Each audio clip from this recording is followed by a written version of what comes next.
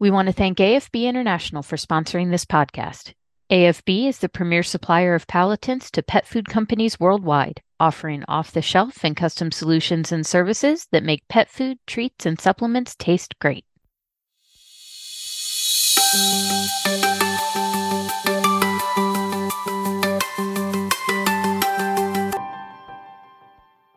Hello and welcome to Trending Pet Food, the industry podcast where we cover all the latest hot topics and trends in pet food. I'm your host and editor of Pet Food Industry Magazine, Lindsay Beaton, and I'm here today with Basel Vasili Nassar, the founder and CEO of Boss Nation Brands. Hi, Vasili, and welcome. Hi, Lindsay. Thanks for having me today. In case you're not familiar with Vasili or his company, here's what you need to know.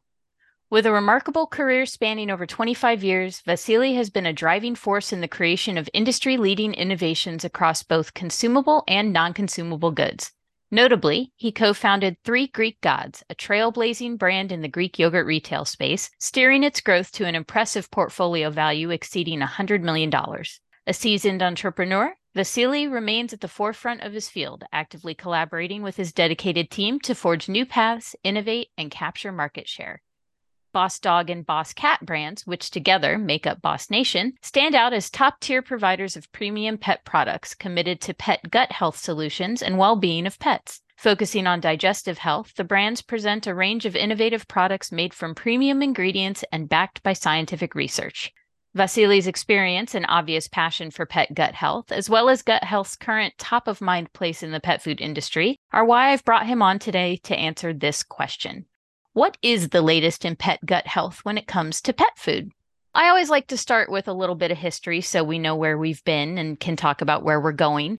What has the evolution of interest in pet gut health look like over the last several years? Because we're in a very different place now than we were several years ago. Absolutely. I think what inspired me to get into the pet industry late 2018, 2019 is when we actually introduced our first line, was the fact that there was very limited gut health solution in pet specialty or pet conventional. So we wanted to take that knowledge and apply it. Nowadays, I can tell you that we're starting to see other brands emerge, either with added probiotics similar to what we're doing. Quantification is becoming a big piece in how many probiotics you're getting deliverable, and then functionality ultimately in the different strains. So that's what I'm seeing in the last couple of years. And I have to tell you, having only been in the industry for 5 years, the move to digestive health solutions has been one of the fastest I've ever seen. Was there any kind of connection between your previous work in Greek yogurt and coming into the pet space? Because yogurt has a long history in the human space of being something that's looked towards as kind of a gut health thing ever since probiotics kind of hit the scene. Oh, absolutely, Lindsay. There were a lot of parallels between what we did in Greek yogurt and really, moreover, everything else that we infused with probiotics. So one of the challenges working with probiotics is what type of probiotic to use, at what quantity, and then where to introduce it in the process. So we had learned by making Greek yogurt for 20 years, one way of utilizing probiotics. Then we were challenged with building out a refrigerated division. And that's when soup bases, plant-based solutions were brought to me, and we learned how to infuse accordingly. The pet industry offers a few other challenges that we didn't see: high pressure pasteurization, freeze drying. And so there was a learning curve that was actually pretty swift for us in trying to figure out what to use and when. And between myself and Dr. Mo Obani, who heads up our regulatory group, we really feel as if we're the front runner in digestive health solutions for pet. You mentioned that there are challenges in the pet food space when it comes to using probiotics. How much of that is formulation and how much of it is the mode of delivery? Like, is it easier or more difficult to put probiotics, say, in kibble where you're using the extrusion process that could kill off some of that, or fresh food, or frozen, freeze-dried, all of that? What conveys probiotics the best, and what presents some additional challenges when you're trying to work with these different types of pet food?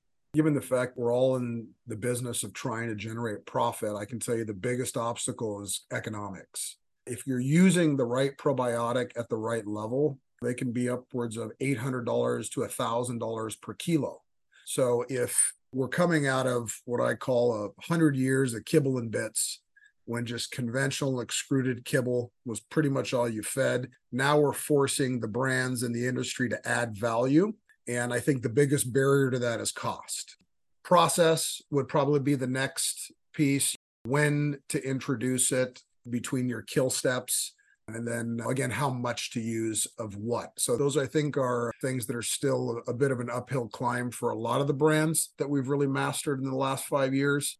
Is there any sort of industry standard in terms of how much of a strain of probiotic you should use for it to have reasonable efficacy when you're actually marketing it to pet food consumers? Or is everybody just kind of trying to do their own thing and That's meet actually whatever internal standards they have? a phenomenal question. And I'll tell you, it's one that should be asked more often. The standard in the human world is 1 billion probiotics colony forming units for you to be able to make a probiotic claim. We took liberty to do, in some cases, 2 billion per ounce or 500 million per patty in order to establish what we think should be a standard in pet. If you're going to make a digestive health claim or an immunity claim, you need to be able to use levels that are sustainable and that also have the capability of getting all the way through colon-rectal, all the way through the stomach acids. And there are other things that we do, for example, like using inulin as a prebiotic to help encapsulate the probiotic so it has long-term survivability. And so there's a lot of education, I think, that AFCO and the rest of the industry will hopefully adopt over time. I mean, we hear of changes that are happening that embrace these, I don't want to use the word trends, but these trends or these new benefits for your pets. And we just hope that at some point we look at some of the parallels in the human industry and try to adopt the same standards, because I think a standard really should be set or it becomes a free-for-all. Now, you said the magic word, education. I love a good education conversation. So here we go, listeners. You know that I like to dive into it if I can. Where are we at in terms of educating consumers on the pet side about probiotics? Because it used to just be probiotics, and then prebiotics came in, and now there are postbiotics, and you can use them in different ways for different things. So what kind of handle do you feel like your customers have on that sort of thing? And then the industry in general, how is it doing in terms of educating pet consumers? Well, there's this interesting trend that you heard me allude to just a minute ago, and there's a parallel between human consumption and pet consumption. In some cases, there's not a lot of logic to it. I eat kale, therefore my dog should eat kale. Okay. And there's the idea that they should eat something akin to the wild. I think educating the customer is the biggest challenge, because there's a distinct difference between a human digestive system and an animal's digestive system in terms of what the animal intakes and what the human intakes.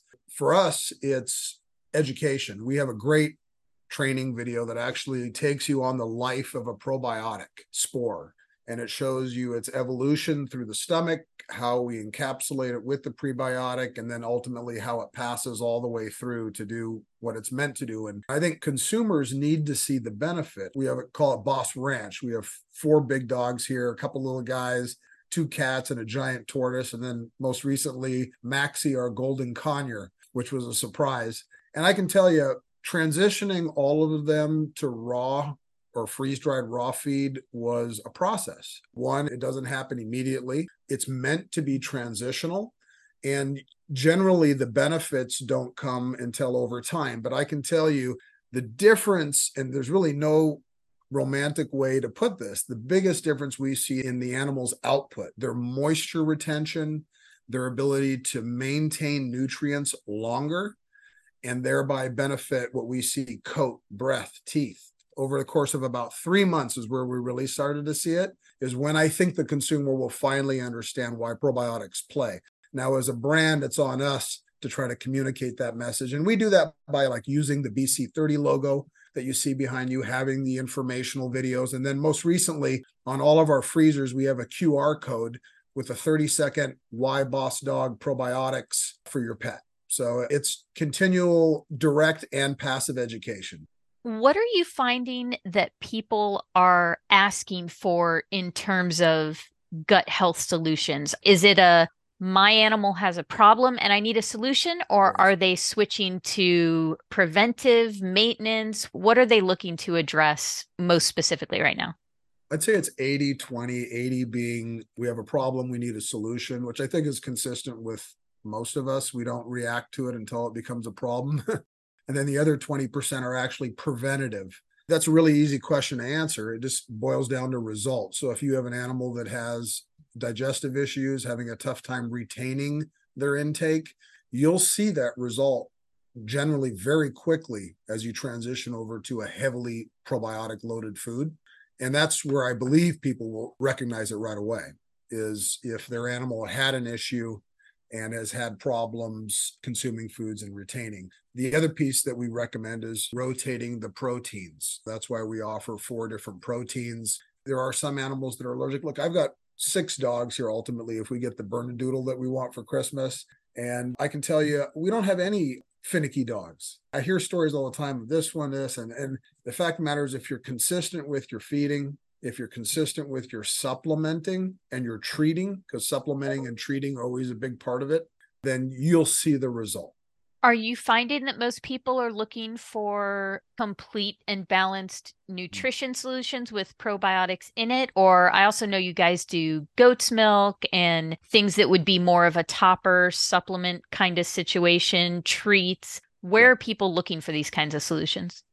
We're all getting busier. And if you look at the way we feed our pets, it's almost an assembly line of dishes. So anything we can do to reduce the amount of things I need to introduce to that is easier for us. Okay. We're all busy.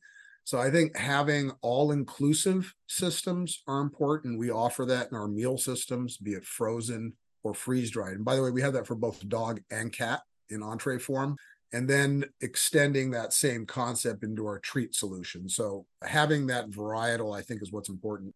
I always like to talk to people who have cat lines because it feels like everybody has a dog line. Traditionally, dogs have gotten a lot of the love in the pet space, and cats are getting more and more.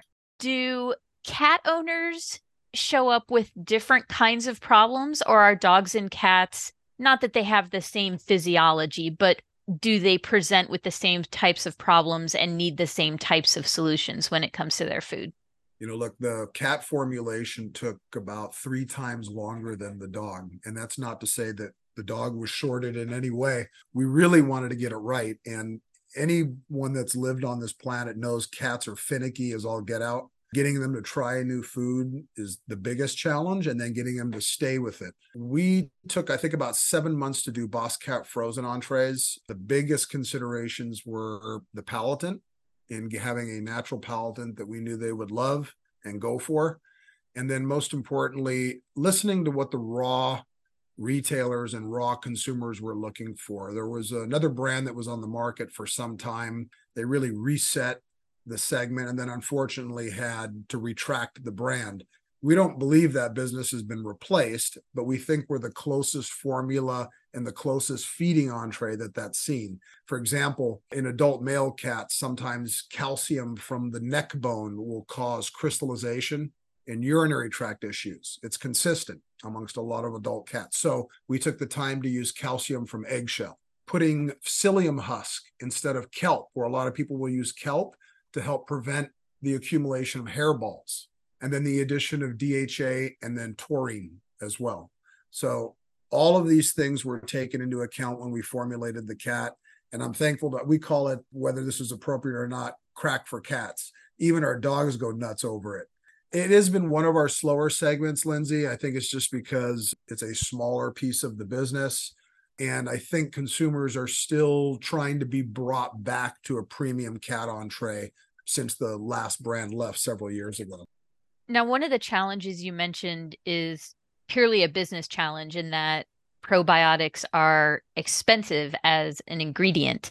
Have they always been that way? Are they getting more expensive because of current economics? Have they always been kind of a high tier thing? And as a business owner who really focuses the brand on that kind of thing, how do you walk that line between this ingredient that's clearly premium no matter what Mm-hmm. and your customers who are obviously paying for a premium product, but everybody has that line in the sand, right? So, what kind of conversations do you have Yeah. around something like that?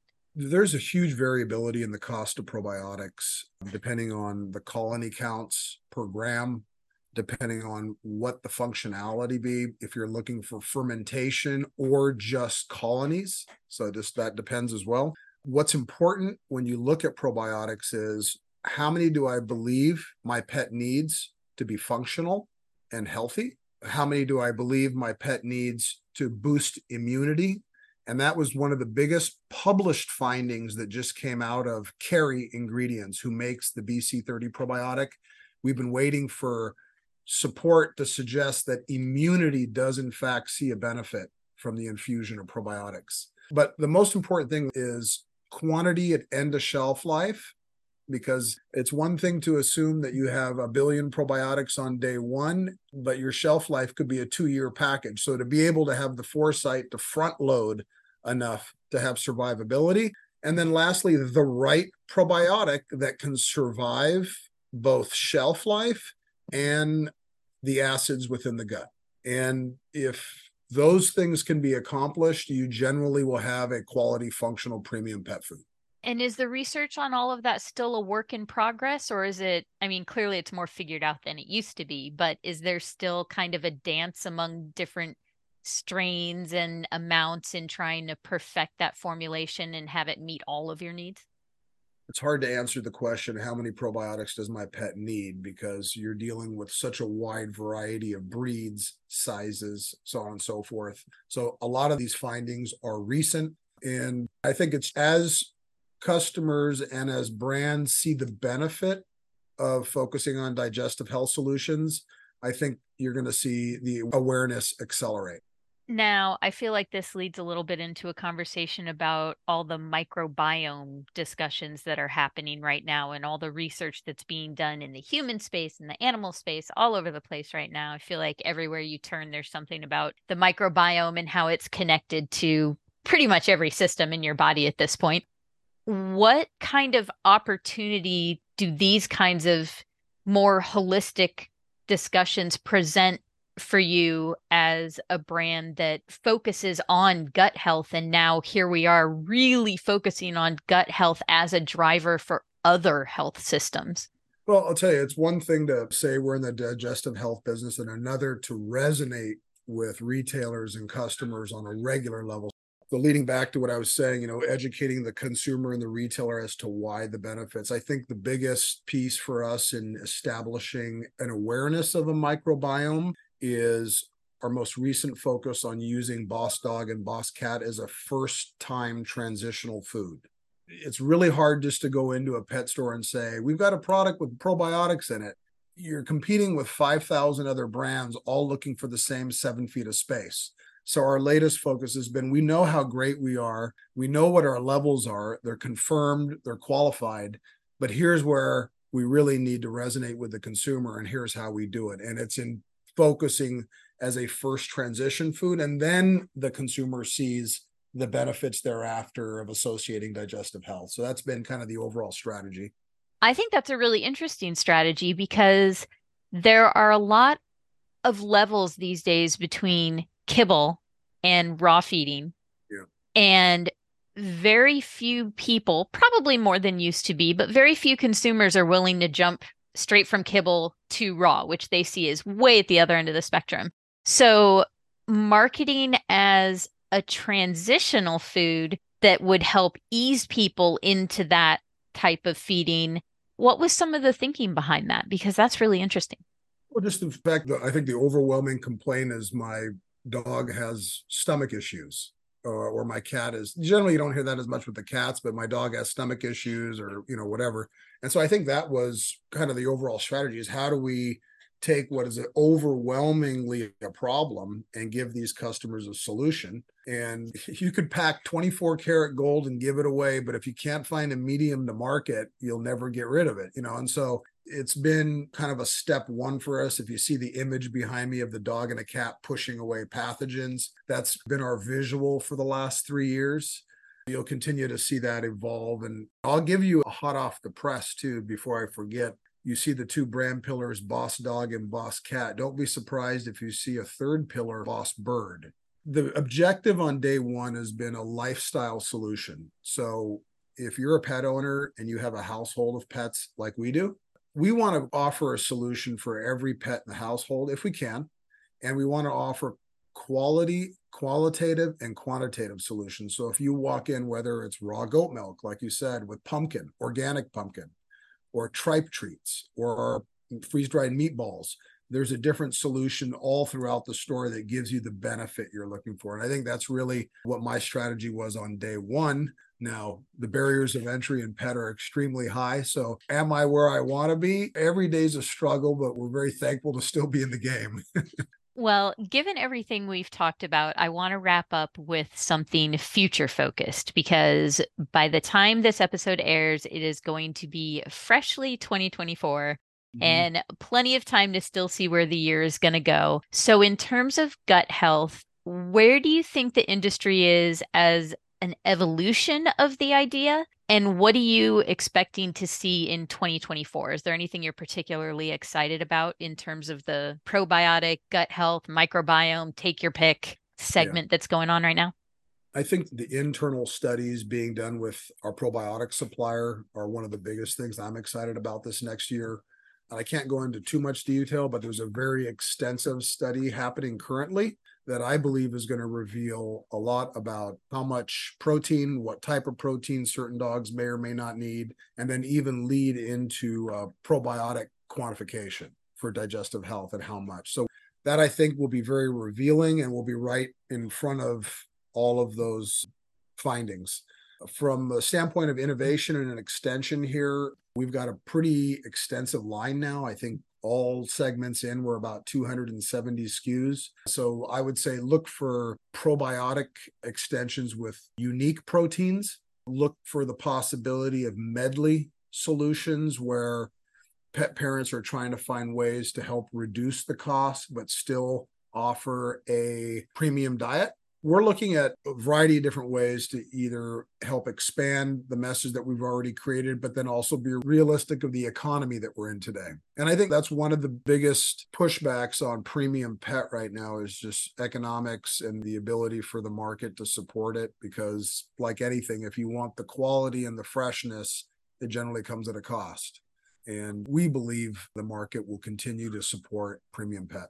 Well, I really appreciate you coming on with me today to talk about this because it's such a hot topic right now and there's so much going on. And I think as the discussions about microbiomes and the research continue to come out in the next few years, it's really going to become a richer tapestry in terms of a segment and an opportunity for the pet space. So I really appreciate having you on and being able to talk about dog and cat and human and animal. It's always good to get somebody who has a really broad view. Before we go, let's do a little plug. Where can people find more information about you and about Boss Nation Brands? Well, you can find a little bit more about us at Boss Dog Brand or at bosscatbrand.com. Those are also both of our social media handles. A lot of content there, recipes, store locators, and you can get a little bit more about myself and my team. I'm very proud of my team. Most of the people on my team have been with me for 5 to 10 years or more in prior businesses that came over for this particular venture. And so I wouldn't be doing this without that group. And go Boss Dog, go Boss Cat. Thank you very much. That's it for this episode of Trending Pet Food. You can find us on petfoodindustry.com, SoundCloud, or your favorite podcast platform. You can also follow us on Instagram at Trending Pet Food Podcast. And if you want to chat or have any feedback, I'd love to hear from you. Feel free to drop me an email, podcast@petfoodindustry.com. And of course, thanks again to our sponsor, AFB International, the premier supplier of palatants to pet food companies worldwide, offering off-the-shelf and custom solutions and services that make pet food, treats, and supplements taste great. Once again, I'm Lindsay Beaton, your host and editor of Pet Food Industry Magazine, and we'll talk to you next time. Thanks for tuning in.